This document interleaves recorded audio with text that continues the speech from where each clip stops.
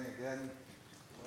Please turn in your Bibles to Matthew chapter 21, and we'll be reading from verses 1 through 10. Matthew 21. Would you please stand for the reading of God's Word? The Word of God says, "When they had approached Jerusalem and had come to Bethphage at the Mount of Olives, then Jesus sent two disciples, saying to them, 'Go into the village opposite you, and immediately you will find a donkey tied there and a colt with her. Untie them and bring them to me. If anyone says anything to you, you shall say, "The Lord has need of them," and immediately he will send them.' This took place to fulfill what was spoken through the prophet. 'Say to the daughter of Zion, Behold, your king is coming to you, gentle and mounted on a donkey, even a colt, the foal of a beast of burden.'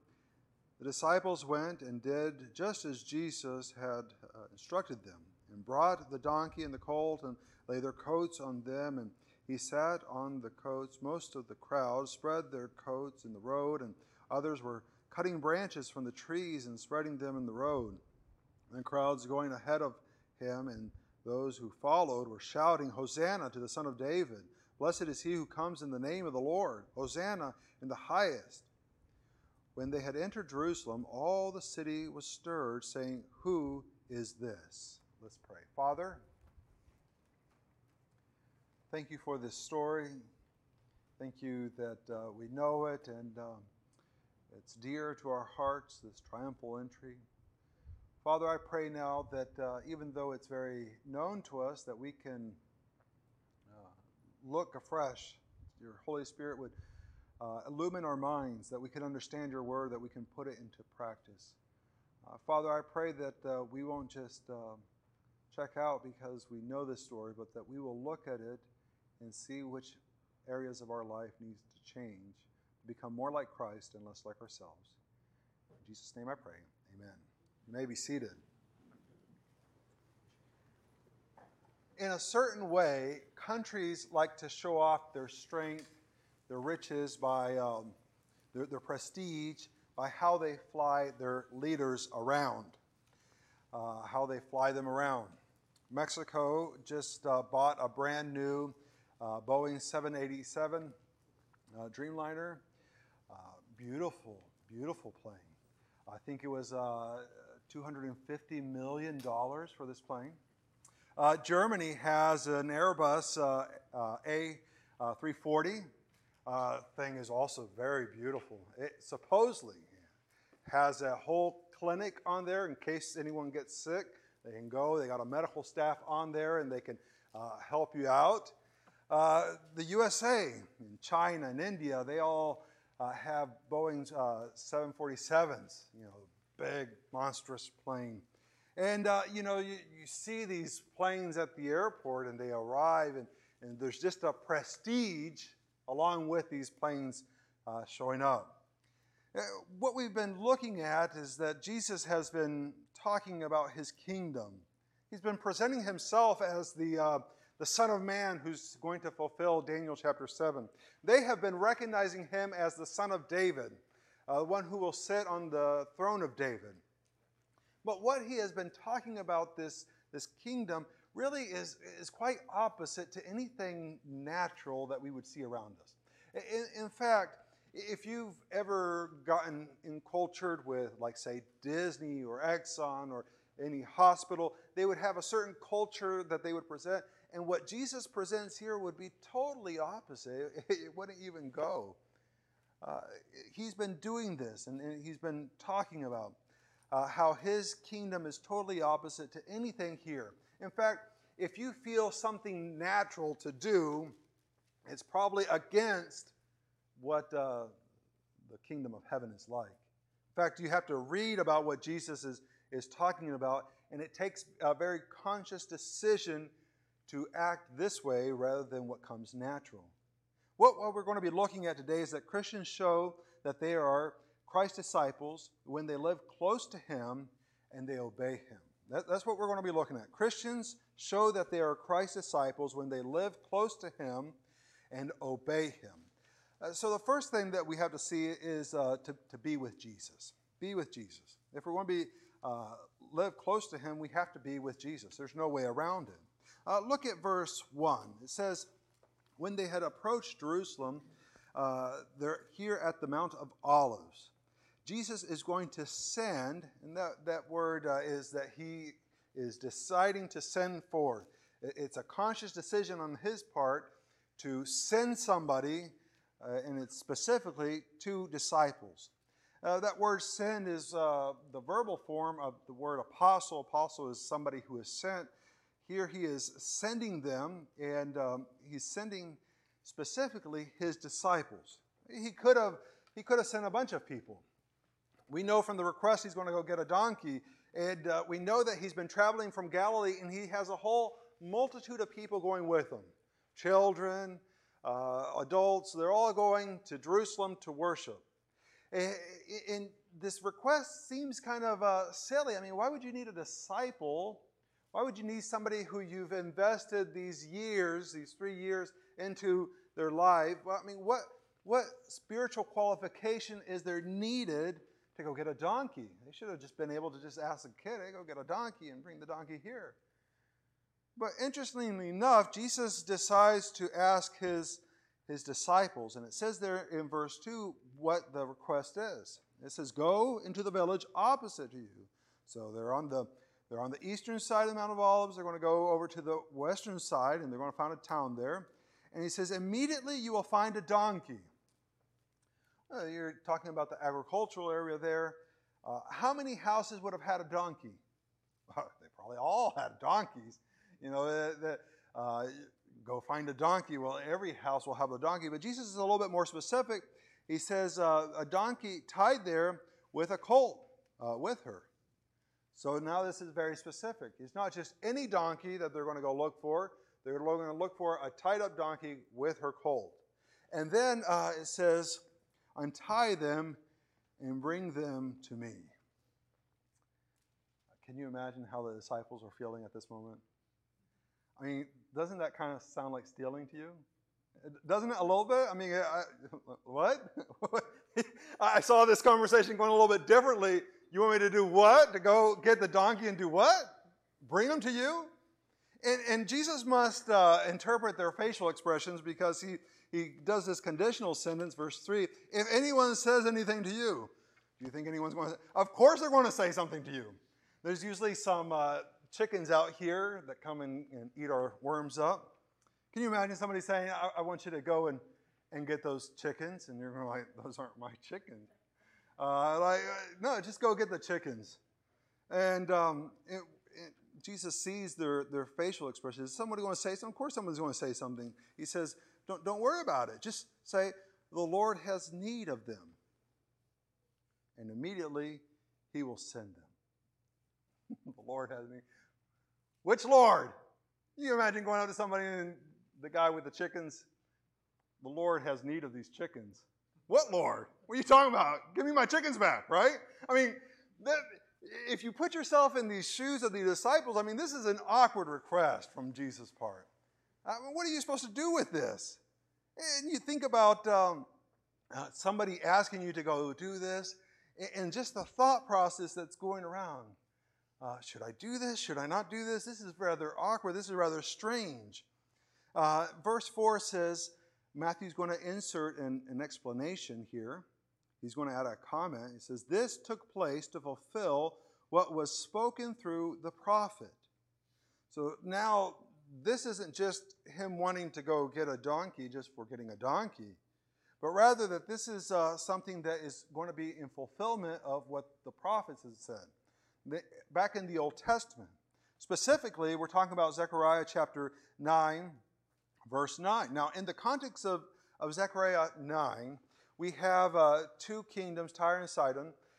They had established themselves, it said, they had established strongholds in wisdom.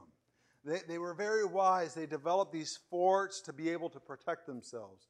And not only had they established these forts with protection, They not only did that, but they had a lot of economic wealth.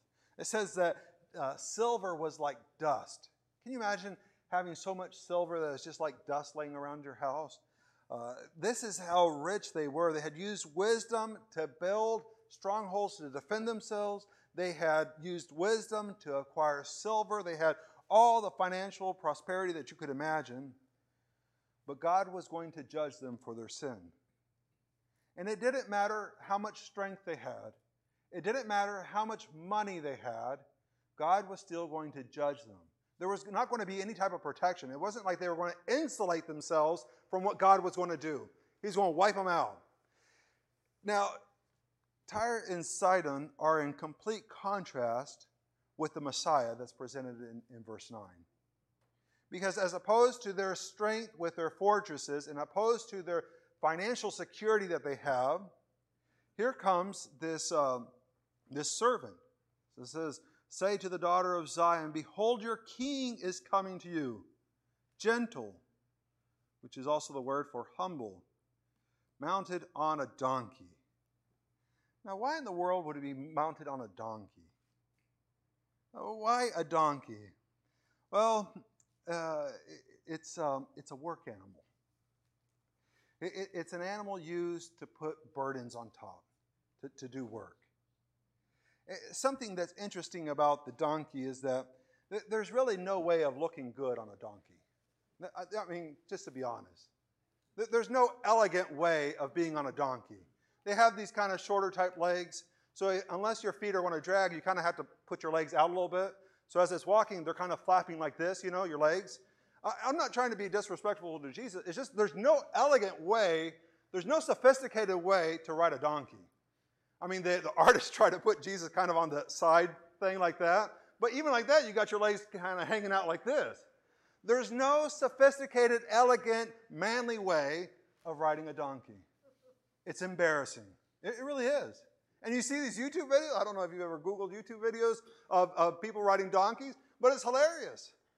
And they all look so silly doing it. See, to ride a donkey, you have to be humble. And not very many people are going to get on a donkey. You go down to the house of Simón Bolívar in Caracas, the guy who liberated most of South America, and they've got a statue out in the front. The guy was a short guy, but the statue of Simón Bolívar on his horse, you would think he's like a giant. He's manly, and the horse is up on two legs, and he's there, sitting there, you know. That man, you can't get that with a donkey. That image does not come with a donkey. It's humiliating. But that's who Jesus is. He comes humbly. Now, I want to look at this, and I've got two observations, and I want to have two applications. The first observation is that Jesus needed a donkey. It says there in verse 3, it says, the Lord has need of them. And we have to ask ourselves the question, in what sense does Jesus have need of a donkey? I mean, and the images that have been being presented here is that Jesus is the Son of Man. He has dominion over the whole world. Does the guy who has dominion over the whole world, does he not have his own donkey? Or a horse, better yet? I mean, a horse that he could just bring? Why does he need to take this guy's donkey? The other thing is they've been presenting him as the son of David.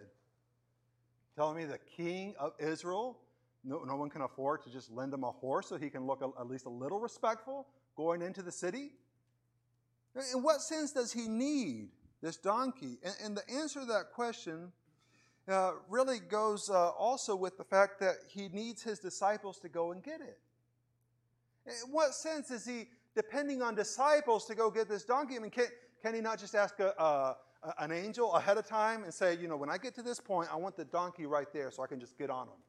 I mean, could he not just tell an angel and the angel kind of have everything lined up for him? In what sense does he need the disciples to go and obey him? In what sense does he have this need for a donkey? In the sense that God in his sovereignty decided to use a donkey for this purpose. Therefore, he is going to fulfill that purpose. God could have chosen a billion different ways my lack of creativity, I can exhaust the different ways that he could do it. But he has all the opportunity, all the resources to be able to do something, to come in triumphantly into Jerusalem, but he chose this one. And he chose to use disciples to go get it. Now, think about that just for a moment, that he sent these disciples. Keep it in the back of your head because we're going to eventually get to Matthew 28. It might not be this year, but we'll eventually get to Matthew 28. And when we get to Matthew 28, he's going to tell his disciples to go and make disciples. He's not going to tell angels to go do that job.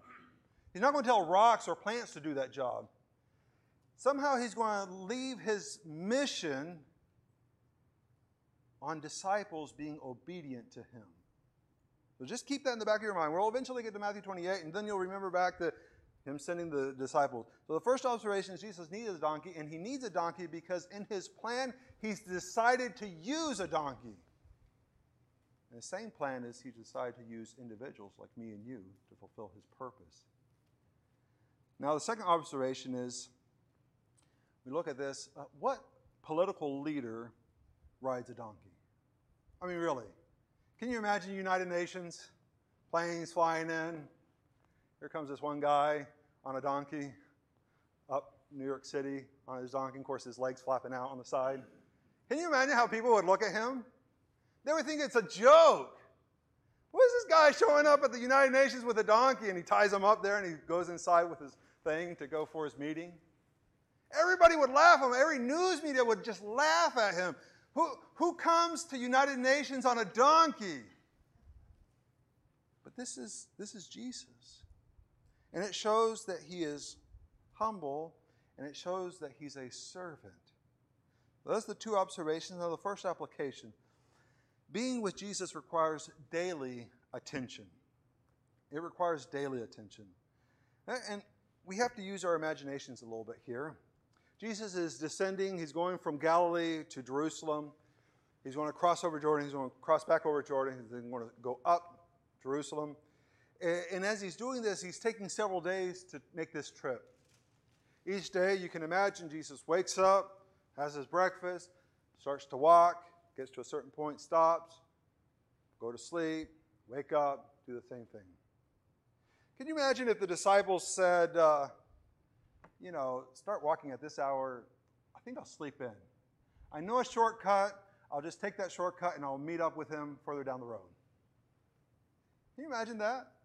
Or can you imagine that they said, I kind of like it here, it's nice.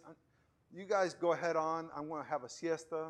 And instead of crossing Jordan, crossing back over Jordan, I'm just going to go straight down and I'll meet up with you there at Jerusalem.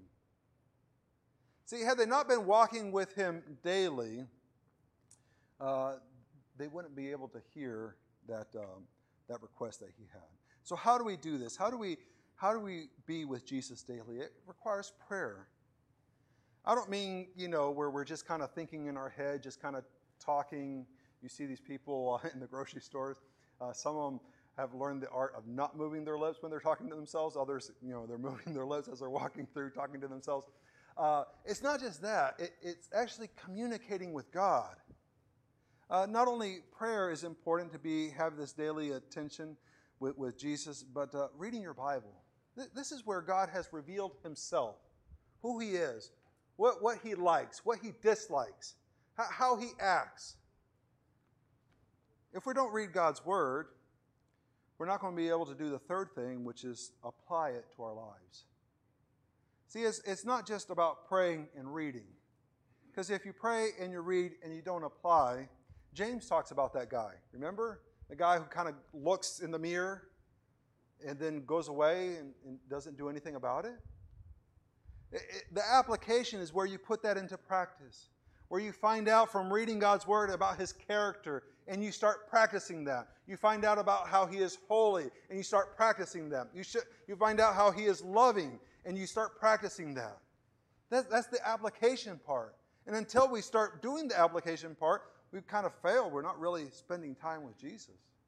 We're just reading history. Now, the second application, so being with Jesus requires a daily attention. I mean, you can't just say, well, I'll just do it Sundays. It requires it daily. The second application is being with Jesus will enable you to hear him.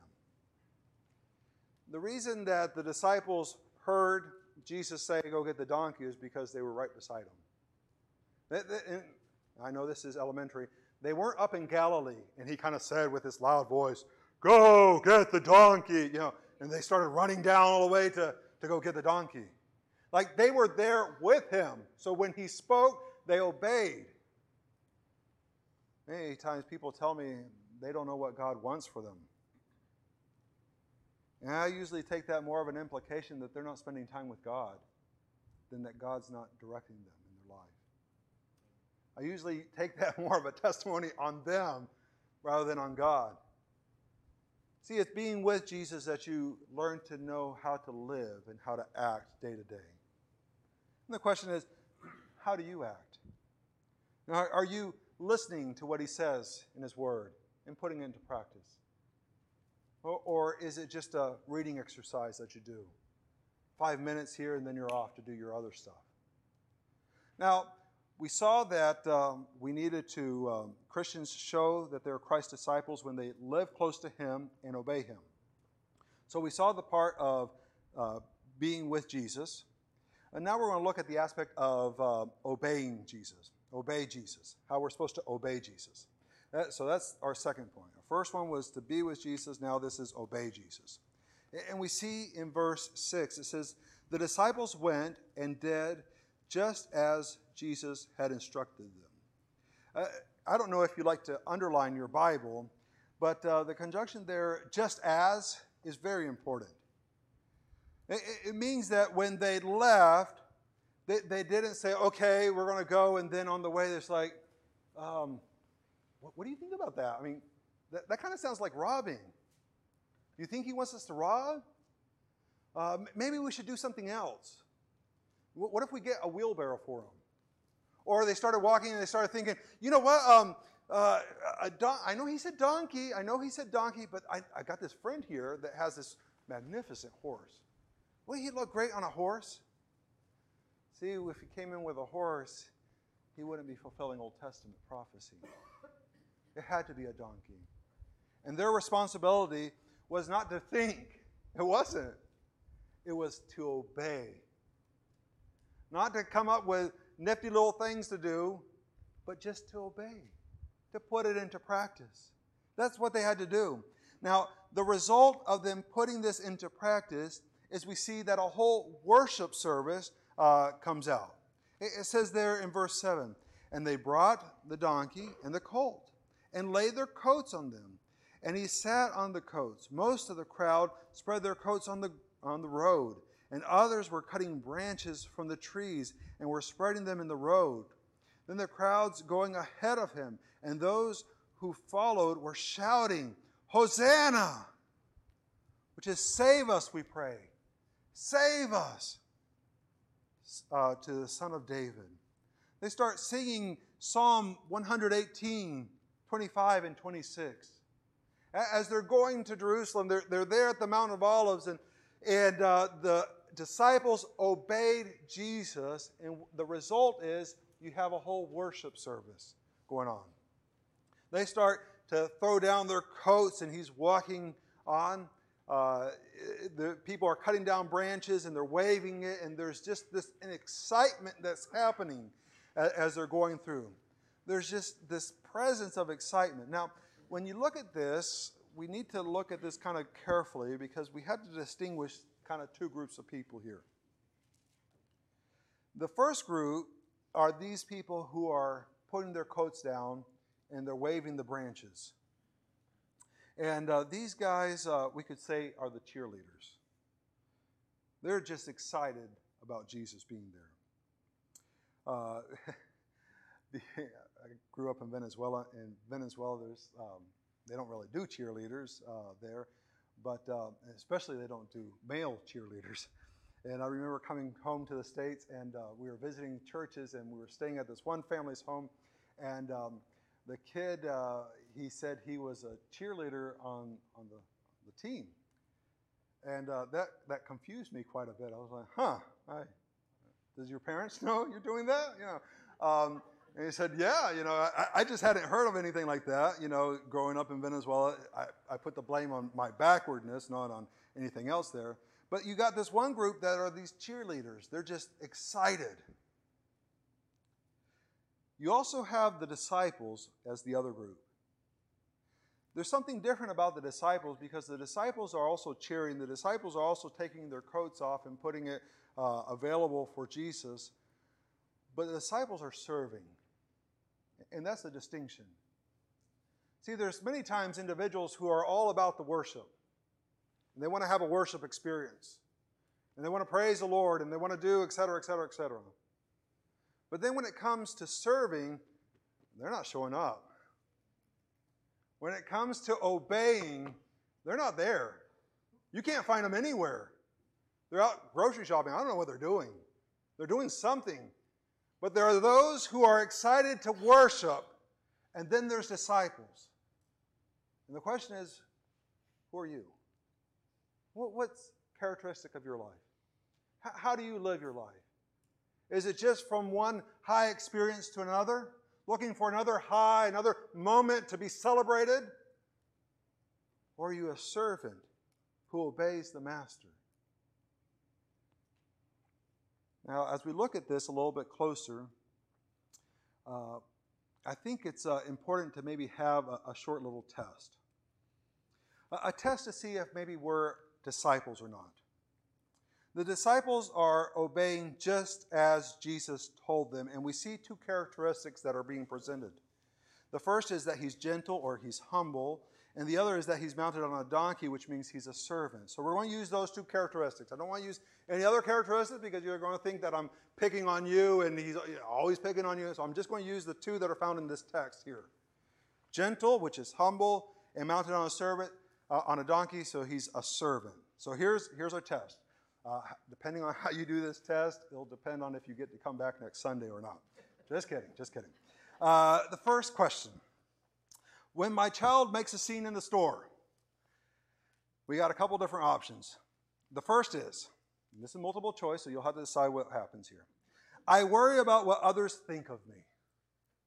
Heart starts to palpitate, start looking around. Anybody else noticing this, Stuff in. Your first reaction is you're worried about your image. 2, I really don't care if my kid makes a scene.